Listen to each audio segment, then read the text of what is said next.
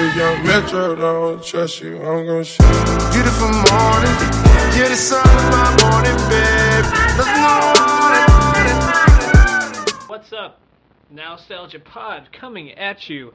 I am Patrick Sheeman with my co-host Dave Martinson. We are going to be bringing you your weekly look at what's going on in pop culture.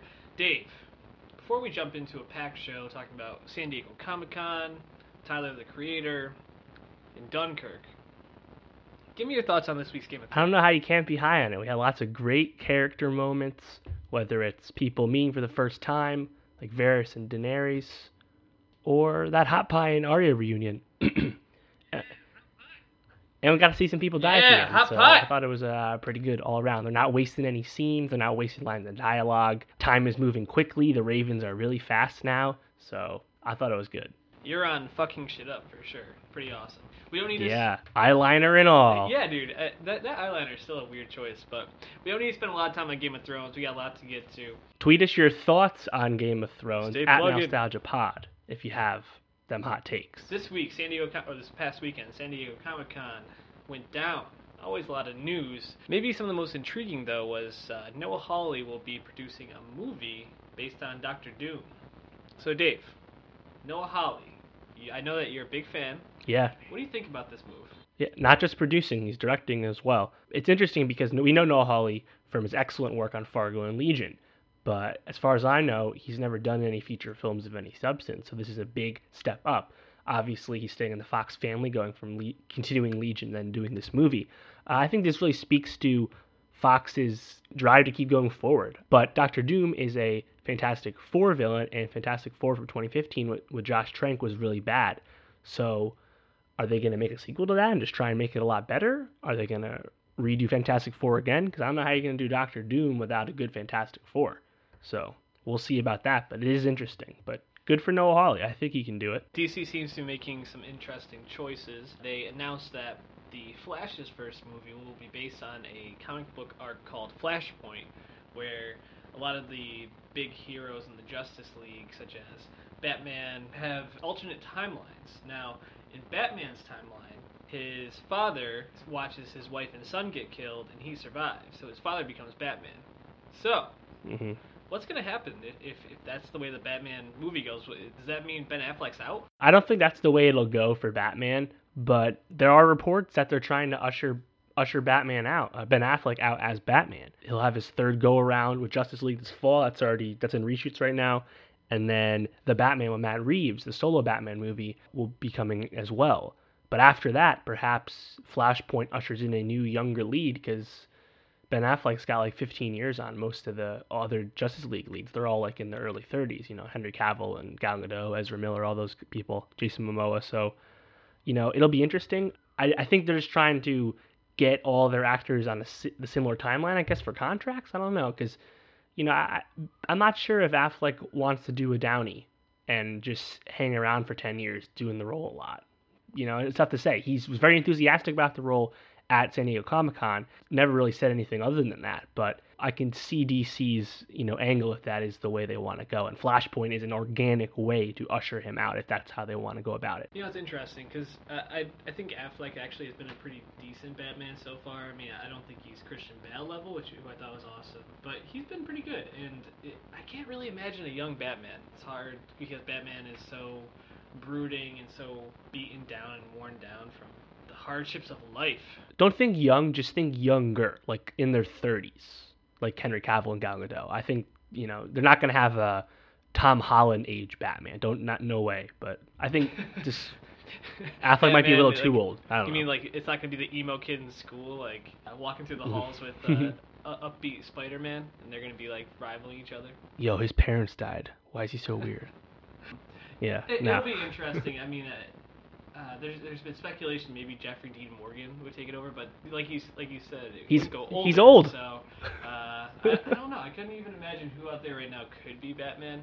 Yeah, this all could be hearsay anyway. So it's just the report that we're going off of, but there's some more. It'll be ways out. More interesting news. So Captain Marvel coming out 2019. It's gonna be based in the 90s. Brie Larson, we're a big fan of her on Nostalgia Pod, leading, but she's gonna have a co-lead.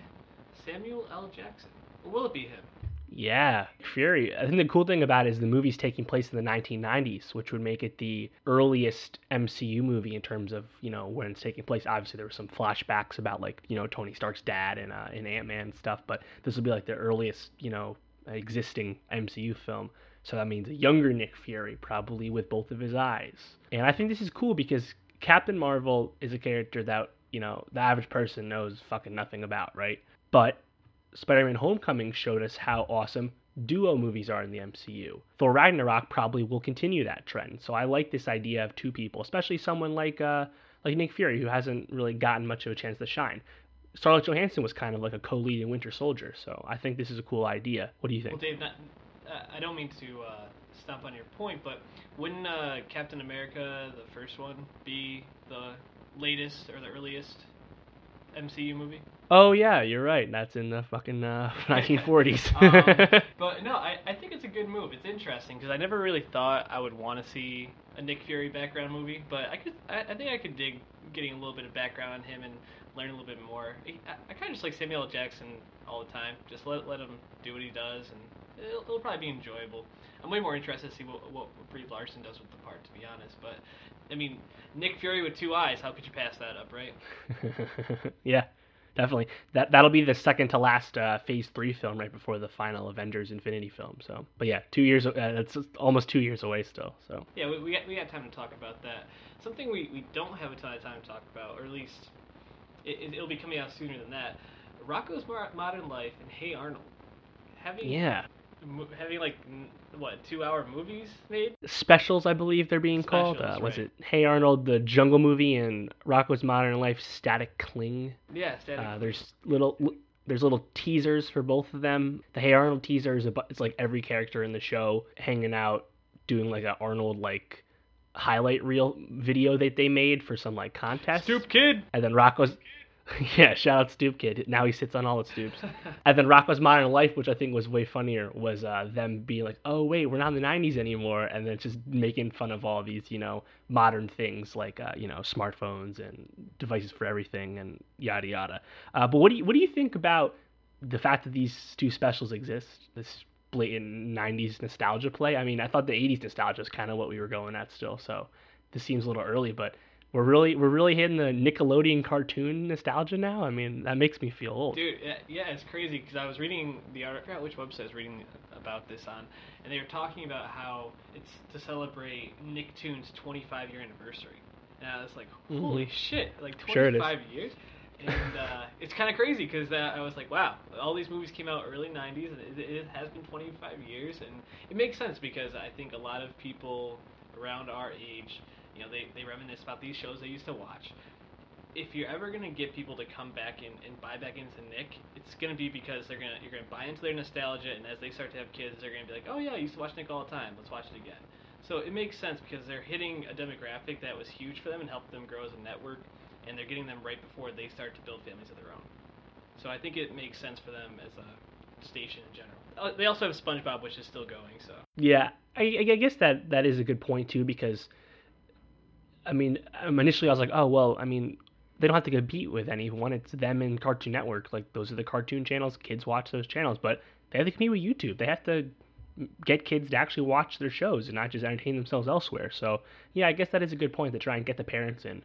It's crazy. That makes a lot of sense. Like, YouTube, I was talking with my sister who has a 4-year-old boy, and all he does is watch YouTube. And it's crazy because, like, I couldn't imagine growing up and, like, just going on YouTube and surfing around like, all day, but instead of watching TV, that's what he does. They have Does he have like subscriptions? Does he have people specifically follows, or does he just kind of like search for shit and dick around? As much as he can search, but like, does he look at does he get recommendations, or does he have like people he goes back to? It's amazing. So like, as long as there's things on the side for him to press, he'll watch like a minute of a video, then press one of the videos on the side. So you need to full screen it, but he would do that for hours, just watching a different video every like 2-3 minutes, just because there's always something else on the side he can choose from. It's insane like how great of a product YouTube is for like young kids now. Yeah. One of the big things that comes out of San Diego Comic-Con is trailers, usually. And there were a lot of them. I think there was like 15, 16. There's always a ton. Yeah. That's the major point of SDCC is just being big press. And part of that's showing a trailer in front of these huge crowds that just eat it up. So we picked out 5 that we thought might be interesting to talk about. Let's just do this one quick. Stranger Things. Yeah, I mean, it's exciting. Comes back October 27th, a little earlier than Halloween, the initial date that was thrown out there. Kids a little older, doing more 80s things. But it's crazy that this show, which came out of nowhere, is now a Comic-Con force and has such a legion of fans, Absolutely. you know? It was awesome that they got Thriller in there. Like, what a fucking huge song Yeah. to have for the trailer. And it gave the perfect Netflix vibe. paying for them licensing fees, baby. Yeah, for real. I mean, it seemed to fit perfectly. Also, Yeah. to get, what was it, Will? Was he the one that was in the other world, the dark world? Yeah, I think so. Yeah. He seems like he's going to Yeah, that guy. get Whatever a his name is. chance to shine. So that's kind of exciting to see them pull people in. And Yeah, and he just Rudy- went away for almost the whole show. Right. and they had Rudy running down Right. the hallway in Scrubs, which looked interesting. So there's a lot of fun stuff to get excited about. So a movie I hadn't really heard about, but I'm pretty stoked for now. Ready Player One, Spielberg film. I brought it up on the pod a few times. You just weren't listening. You might have told me about it, but it looks pretty dope.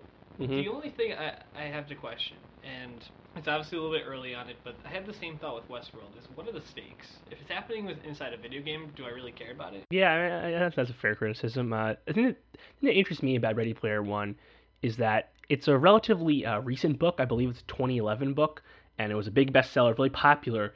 But you know how like book people get, where they always have to tell you like something that tell you something a different way because they read the book or they think about things differently. All the book people came out in force last over the weekend. They're like, yeah, well, Ready Player One is not written really well, even though it's really popular. Therefore, you shouldn't be excited about the trailer. Like, I don't know, that kind of rubbed me the wrong way. But it's a movie about like the real like nostalgia that's happened in the world. Like that's why you see in the trailer the Iron Giant, the DeLorean, Freddy Krueger. But what's missing from this is all of Steven Spielberg's contributions to the 80s, like E.T. and everything else. And he didn't want to include his own contributions because he's making the movie, which is totally respectable. So I'm just interested to see how the movie actually works because it's not going to be a direct adaptation. It's got a good cast. It's got Ty Sheridan, who was young Cyclops in X-Men Apocalypse, and Ben Mendelsohn's in it, our guy, as well as a few others. So that comes out next year, I believe in February. Yeah, you're right, though. Your question about stakes is totally valid, and I haven't read the book, so I can't really say yet either. Yeah, it's interesting. I think it's a little bit easier with the movie because unlike a TV show where you're supposed to be invested in the characters from week to week, if you're not invested in the movie, it's only 90 to, 120 minutes maybe. Mm-hmm. Also, some people were throwing out that the spectacle of Ready Player One, like what happens, might not be as much of a spectacle now, because when it was written in 2011, like the whole concept of VR was still very much just a concept, and now like VR, people try VR, people work on VR every day, so what happens in the movie might not be as like mind blowing as it was a few years ago when the story was first told. So we'll see how that plays out. Well, Westworld also had a trailer come out for season 2. A lot of Your favorite show. Man, honestly, my thoughts around the trailer, I'll just give them to you real quick. I just watched like the 90-second trailer, and I was like, fuck this show still. I don't give a fuck about Westworld. Dude, that's my thing. So we had great discussions about the finale and towards the end of the show, right? I was still defending the interesting aspects of the show, but we both agreed that season 1 was not like a great season of television. And I still feel that way even more because it has so many hardcore fans, and I'm like, no, fuck this. This does not deserve this level of fandom because it was so hastily constructed as the first season concluded. But the second season, which is actually already in production, a little earlier than we thought, even though it doesn't come out till next year, looks like they're definitely doubling down on the robot uprising, and we're definitely getting into like the samurai, like Asian parallel world. So I think it'll be a better show just because they'll have more time to work on it. But yeah, that was still kind of my reaction as well. It's just, no, like, fuck all this fanfare. They have to earn it. Yeah, for real. And the thing about it is, like, the stakes still don't really matter because in the show, or even in the trailer, you see Jeffrey Wright riding in, like, a four-wheeler with, like, humans, I guess. But then you also see Dolores riding on a horse, like, shooting people. And it's like, okay, you're really going to have robot versus robot be the central heart of this show? Is that really going to be it? Because then what do we really... why would we be invested in this at all? I don't give a fuck about I agree. Dolores or what was his name? Arnold? Fuck that shit. Who was James Marsden's character? He sucked too. Teddy. Oh yeah. So. James Marsden. He's actually. Did you watch? It's not 7 Days in Hell. It's the Cycle de Pharmacy, the HBO special from Andy Samberg about the Tour de France. A Tour de Pharmacy. Tour de Pharmacy. Yeah, on HBO. He was great in that. I have to say, Marsden's really been winning me over. He's been. Because he was Superman in Smallville, right? Not Superman. He was somebody else. Superman was that guy doesn't act anymore. Oh no, he was Cyclops in X-Men. But anyways, Marsden was great in that, so he's gaining a lot of esteem in my book. Two more trailers I want to talk about, both big superhero movies coming out: Justice League and Avengers: Infinity War. I've only seen the Avengers: Infinity War from like a really shitty like camera phone that secretly recorded it. Looks pretty awesome. Josh Swollen as Thanos. Yeah, right. So Infinity War trailer wasn't officially revealed yet to anyone besides who's in that crowd. So I watched the same phone recording video as well. It gets reposted, taken down. People have downloaded, so it gets reposted. So that's how you have to watch it. Yeah, I mean we only see the spectacle aspect of it, so and the meaning of Thor and the Guardians. So tough to really judge anything. But yeah, it looks it's like it's gonna be really crazy. Definitely. And Justice League, that had a 4-minute trailer? Yeah, I mean, I don't think it was called a trailer. It was called like a sneak peek. But yeah, it was a bunch of chunks of footage. But my takeaway is, and a lot of people were saying this, not original take, the way they talked about Superman in that trailer, obviously he's not really in it. He's going to be coming back, obviously. He isn't fucking dead. But the way they talk about Superman, it's almost like there's a separate Superman character that we haven't seen yet. Like we missed a movie. Just because that's not the Superman that they developed in Man of Steel and BVS. So hey, whether they want to pretend that's Superman we got and then use that kind of Superman from here on out, I guess that's not a bad idea. But it's just kind of funny that it's being presented as that's the Superman that we've gotten so far. So yeah, definitely, I agree with that. Maybe they know they fucked up and they got to fix it. So whatever. At least they're trying. Shout out Jason Momoa though. He seems to be having a great time with this, and I'm glad that he's finally getting like a huge role to step out and introduce himself to the world. I mean, Game of Thrones is huge, but he was only in the first season, which he died very quickly. Yeah, and also, if he makes Aquaman cool, he deserves a fuck ton of credit. Let's not forget. Yeah, definitely. Well, why don't we jump to some of these albums before we talk about Dunkirk, though? Let's start with Foster the People. Sacred Hearts Club, album number 3. If we have to. Foster the People, if you've been to a festival in the last 2 or 3 years, you've probably seen them about 6 times. They'll be at the Meadows this fall. But they'll finally be playing new music. Sacred Hearts Club came out, and it's okay. Yeah, not great. I don't think it's... Yeah, it's not... Apparently the fan reception is not that terrible, which is very interesting to me because it's definitely a departure from their previous sounds as just a straight up indie pop band. This basically is going full pop, really relinquishing any rock elements. But if the fans are liking that, I'm kind of happy for them because you know how rock fans are where we want the old stuff. Mm-hmm. But yeah, I think the album is pretty lackluster. It sounds fine, but I think it definitely peaks in the beginning and then drops down. I really like Sit Next to Me though, just as like a single. I think that song's really catchy. But other than that, I mean, I feel like there isn't a whole lot to say. But yeah, I want to shout out 2 songs specifically. I Love My Friends was when I decided I was out on the album. Like I did not want to listen anymore, but I was like, I'm just gonna jump around. I jumped to a song called Loyal Like Sid and Nancy. Yo, what the fuck is this shit? This is like that song. Not only what it was talking about, but just the way it was constructed. I was like, this is whack song making.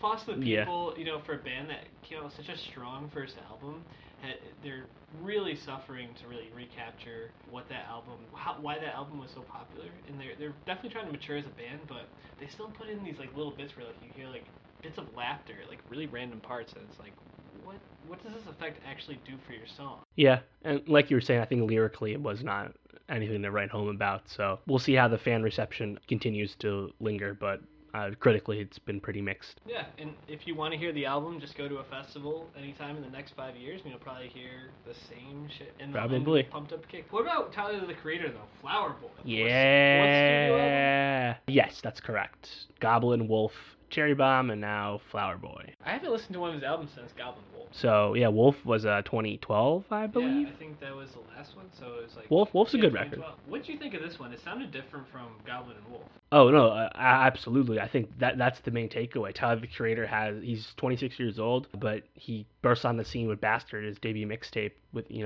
when Odd Future was at their peak, when he was like fucking like 18. Tyler the Creator has matured lyrically. It's a lot deeper, a lot more meaningful. I think the feelings of loneliness that he expresses throughout the album, as it gets very personal, is definitely a big step up. Also, sonically, it's not a grading album. His production and his ear for production has really evolved. He's always worn his Pharrell influence on his sleeve, and you can really hear the Pharrell production throughout this project. And obviously, the big headline is Tyler the Creator coming out of the closet or coming to terms with his sexuality, and that is a part of the lyrics. But in general, I just think the how personable the album is and how mature the listen is when you go about it, I think is the major takeaway for me. So I'm really happy with it. I think Boredom is probably the best song, and then Who Dat Boy is a nice banger as well with Rocky. Yeah, Boredom stood out to me. Garden Shed also caught my ear, just listening passively. But I think the jazz elements of this album reminded me a lot of Kendrick in a way, like how he went from very like classic rapper beats on like Good Kid, Mad City, and then when he went to Pimp a Butterfly, he really seemed to elevate the sound. Bring in Thundercat and guys like that. Yeah, Tyler definitely seems to be maturing as a creative, as an artist, and I really like the direction he's decided to go just in terms of making music. I never thought I would see this side of Tyler the Creator, honestly. I mean, he always presents it just like a goofball, really crazy, kind of fucked up person, which I think was mostly just a persona, but he's also very thoughtful, which I think is a really beautiful part of. Yeah, exactly, and I think that's what's so great about Flower Boy, is that we finally know that there is more to Tyler the Creator than just kind of being aggressive towards detractors and not being afraid to curse. He actually does have something more to say. And Tyler Creator's always been really respected in the hip hop community. I think people have known how how woke he is and how artistic he is. We haven't really gotten that body of work as the public yet, so we still had our right to question it. But yeah, this album really shows that there's a lot more to Tyler, and there's nice little Frank Ocean contributions throughout this album. Like I said, Rocky, Jaden Smith actually isn't that bad on this. Wheezy. Yep. Yeah. Smuckers with Kanye and Lil Wayne from Cherry Bomb was one of Tyler's best songs. So he has the Lil Wayne connection already. But yeah. When are we gonna get a Wheezy album? We got Collie Grove last year with 2 Chainz. That was technically a dual album, but it was only credited to 2 Chainz because of the Birdman, Young Money Records thing with Lil Wayne. The Carter 5 can't be released or whatever. So I don't know when we're getting a Lil Wayne album, but I also don't really care. I'm not really high on Lil Wayne these days. Something that I think we're both high on. Lana Del Rey? Christopher Nolan's. Yeah, right. I was looking at it today and I was like, maybe I'll give it a listen. And I was like, fuck Lana Del Rey. Although I hear it's pretty good. I've heard that. I did some reading. Lana Del Rey finally got political, took a side, I guess. She used to be very apolitical, like would not call herself a feminist, things of that ilk. So Lana has a new mode of thinking on this album, and I'll leave it at that. Not my cup of tea, not yours either. No, definitely not. But Dunkirk definitely was my cup of tea, even if it was a anxiety-producing cup of tea. Very salty tea. Christopher Nolan's, what is this, his 8th? Insomnia, following Memento, Prestige, Interstellar, Inception, and the 3 Dark Knight. 9? 10? Dunkirk? 10? I think this is number 9. Yeah, 9, 10, whatever. A prolific director, and he's only 46, which I think is really cool. He's done a lot of good shit for a guy under 50. Yeah, I mean, to be 46 and be pumping out blockbusters every 2 years, and not only blockbusters, but movies that are well respected and studied is pretty amazing. Mm-hmm. And I think Dunkirk will be specially studied because of its filmmaking technique. No, I agree, yeah. Dunkirk was a masterpiece. I think in terms of filmmaking, I mean, there's definitely some things that you can knock the film for, and we'll get to those. But I guess, what was your experience watching it? Because I think he filmed this like Quentin Tarantino on 76 millimeter. 70 millimeter. Film, and said that you should see it in IMAX to get the full experience. Is that how you viewed the film? I almost did. I almost saw 70 millimeter. I ended up going to a different showing. But I think it's definitely a theater movie in general. People say it's definitely worth checking out in 70 millimeter just because of that's the way it was shot, and it does make the picture even better. In terms of like the framing and stuff, types of the cameras he used, to put it bluntly, and also like Hateful Eight was in 70 millimeter, but that movie doesn't have like huge set pieces, so it wouldn't stand out as much as Dunkirk would if you saw it in that format. But definitely needs to be a theater movie for you to get the full appreciation, I'd say. Yeah, I would agree. You think about a film like Inception, I think you can still enjoy it, even though it's definitely better in the theater. This is a film that if you saw it the first time just at your house, I can't imagine you really get the effect that you get in the movie theater. First thing I really liked about it, only 106 minutes. Yeah, I think a big part of that is that it's relatively straightforward film, But yeah, it's shorter. It's not. What was it?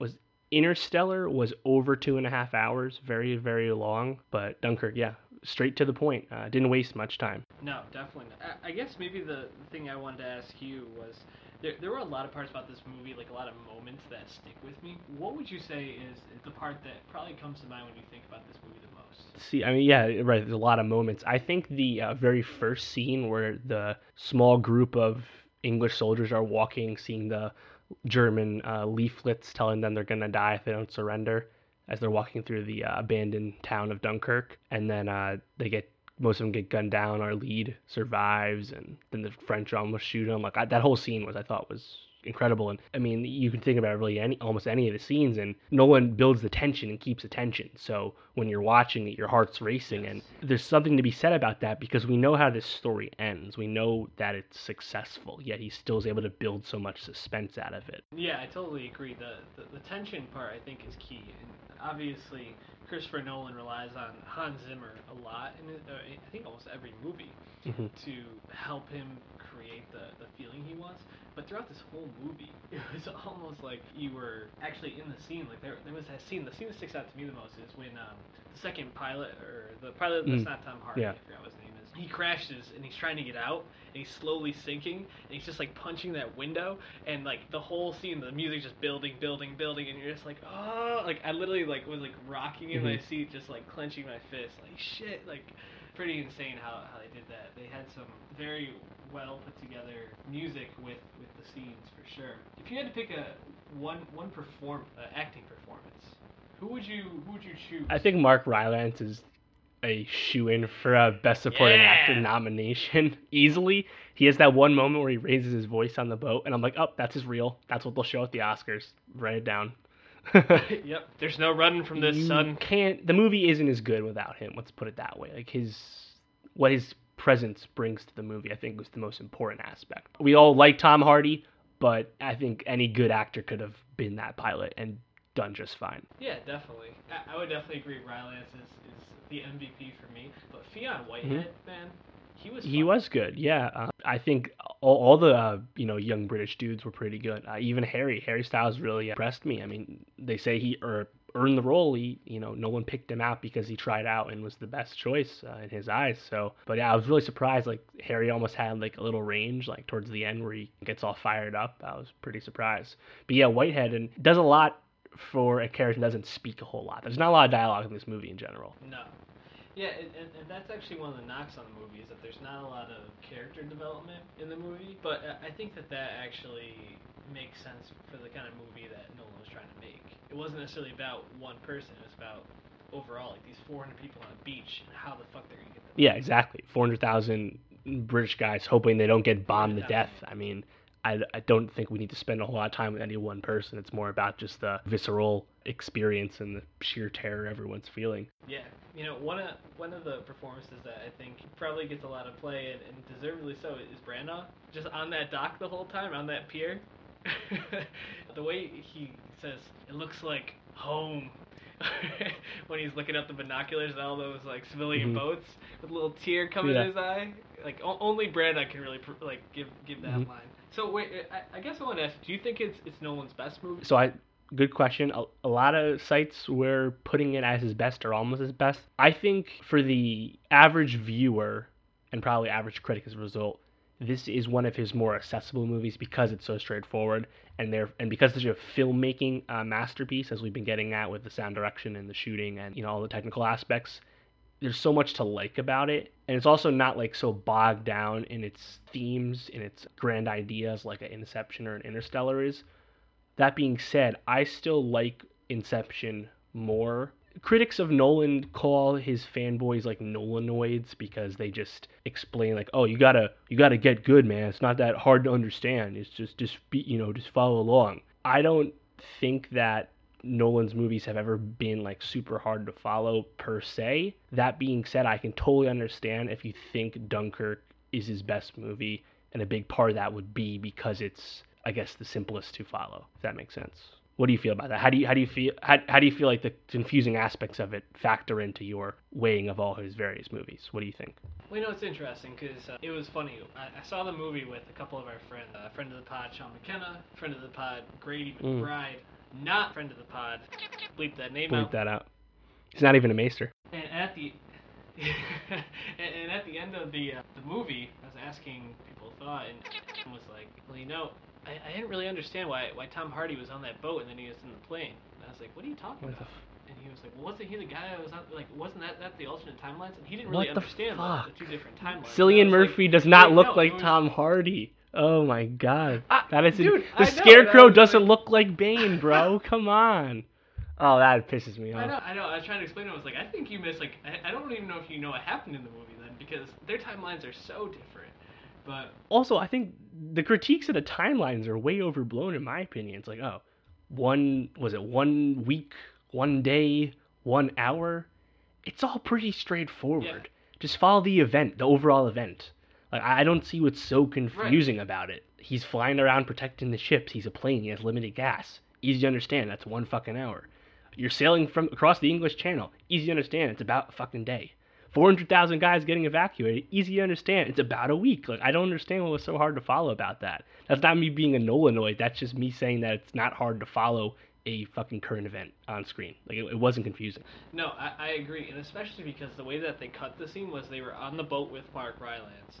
And he was explaining shell shock and how he's never going to be the same man. And then it cuts to Cillian Murphy in the next scene where that big destroyer explodes and he's towing those guys back in the water. So you pretty much see exactly how he got to the point he was at. Yeah. So I thought the timeline part made a lot of sense. Exactly. Oh, it was a few days ago. How do you think he got on Mark Rylance's boat? He was gunned down. Now you see how. Like, again, it's just watch the movie in order and it makes sense. Exactly. But in terms of other Nolan movies, I think that this is definitely in my top 3.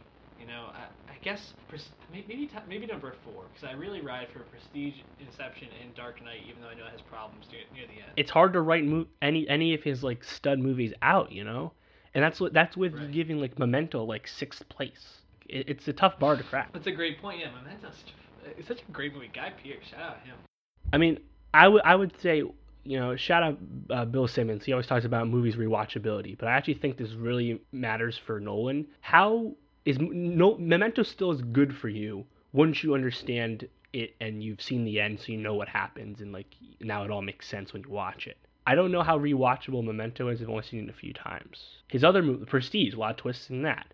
Still really good. Inception, same thing. Like, he has a lot of twists in his movies. Once you see the twist, you still like the movie as much when you rewatch it. Dunkirk, because of its lack of twists, is probably quite rewatchable if you want to sit through a stressful experience again. So I think that also can factor into how people rank their Nolan films. Yeah, I agree, but I mean, in terms of like having fun at a film, I wouldn't say that this was necessarily a fun experience, but it was a moving one, because I really would like kind of left being like, yeah, war fucking sucks. And like I know that's like the most generic, basic observation you can make, but a lot of war movies, you come out of it and you're kind of like, oh, like that guy was so heroic, or that was such a brave thing he did, or so cool. Like you watch American Sniper and you come away being like, wow, Chris Kyle, that shot he made that was over a mile, like amazing.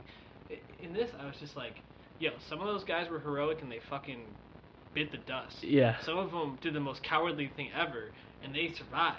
And it's like, you leave pretty much just being like, that was just not a fun experience, but that's why it was so good. Yeah, it's a movie about a military disaster. It's a movie about a defeat, you know? Talk about an un-American war movie. Just going macro for a second, she did like that this didn't have a lot of like the war movie cliches that you see a lot, like the guy taking out the picture of a loved one right before he's about to die, or the big speech about what they're fighting for, or you also didn't get the like strategy meeting, what's going on. Losing a lot of the war film cliches, which I think was nice, because yeah, like Nolan's not out there making a war movie per se. He's just making a really visceral story that happens to be taking place in a war. Also, shout out Dunkirk beating all the box office expectations. 50.5 million in the middle of July. Tropes a lot of the classic American war movies, which I think is a great point. One of the things I think it also does that a lot of Christopher Nolan movies fail to do is I thought the ending kind of hit home. I didn't really give a fuck about George, to be honest. Like, I felt bad, and it was very sad what was going on for him. He's a hero. That was more about his friend than about George, actually. What did you think of the ending? Because a lot of Nolan movies, people say, have a lot of problems. So what was your take on the ending? Yeah, that's a good point, because we know how the movie ends, so how is the movie actually going to end, like the story itself? And yeah, I think it kind of being like cheery and about how the English people treated everyone when they got back, I think was a nice point to follow. And also the brief bit of closure you get for Tom Hardy's character, I thought was actually really strong. So yeah, overall I thought it ended well, and it didn't have any like huge narrative to finish off, so it probably was an easy movie to end compared to his other movies. Yeah, I agree, and I think using Churchill, a lot of people are kind of like, I don't know if that was the right move. I think it actually fits what Nolan's trying to get across perfectly, that this was a battle that was fought basically by like teenage boys and young men, but the people that saved them were the people who weren't actually soldiers. Like, they made some of the biggest differences in this, and Churchill basically in his speech was talking about how the country as a whole carries on, not just the army. So I thought it was a really great ending by Nolan, something that he sometimes doesn't always stick the landing, but this one definitely did. Also, I know that you tweeted this out, so if you follow Dave at Martin Swagger, go to his timeline and check out the link for the Inception piece that Chris Ryan wrote, because I thought that piece was phenomenal. One of the most interesting looks at Inception as a film that I've ever read. Definitely recommend it. Any last thoughts on Dunkirk? Anything that you would suggest to viewers? Will you see this movie again? I won't see it in the theater again. I usually don't do that, but I think that it's not like other war movies, and I think that's partly because Nolan made it, and obviously Nolan always has a goal in mind when he sets out to make a movie. But I think it's a really important film. It's one of the biggest openings for a World War II movie in probably almost 10 years. It beat out Inglourious Basterds' debut from 2009, so it's been a while.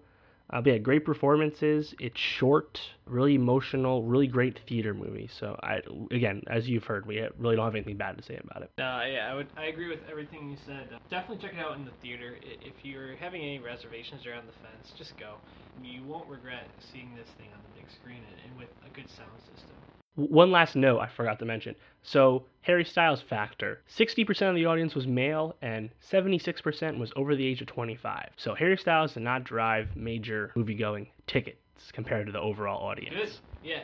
Food for thought. Harry Styles, he pleasantly surprised, though. Definitely, I think his solo career, or his move away from One Direction, is going pretty well. Agreed. So we'll be back next week. We got a lot of things to catch up on, a lot of music, maybe some TV. We'll definitely be talking Thrones, be talking Atomic Blonde. Anything I missed? I'll give my Valerian hot takes. Man, I mean, if you wanna hear some hot takes, Dave's definitely got some on Valerian.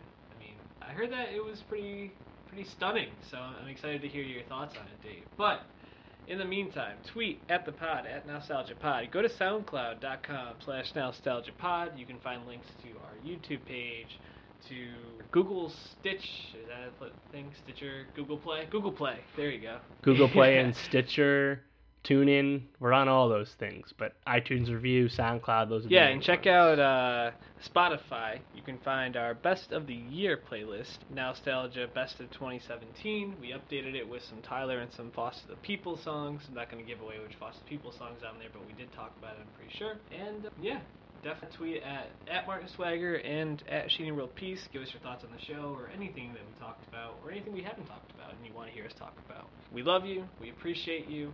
And go see Dunkirk. Peace out. All my days,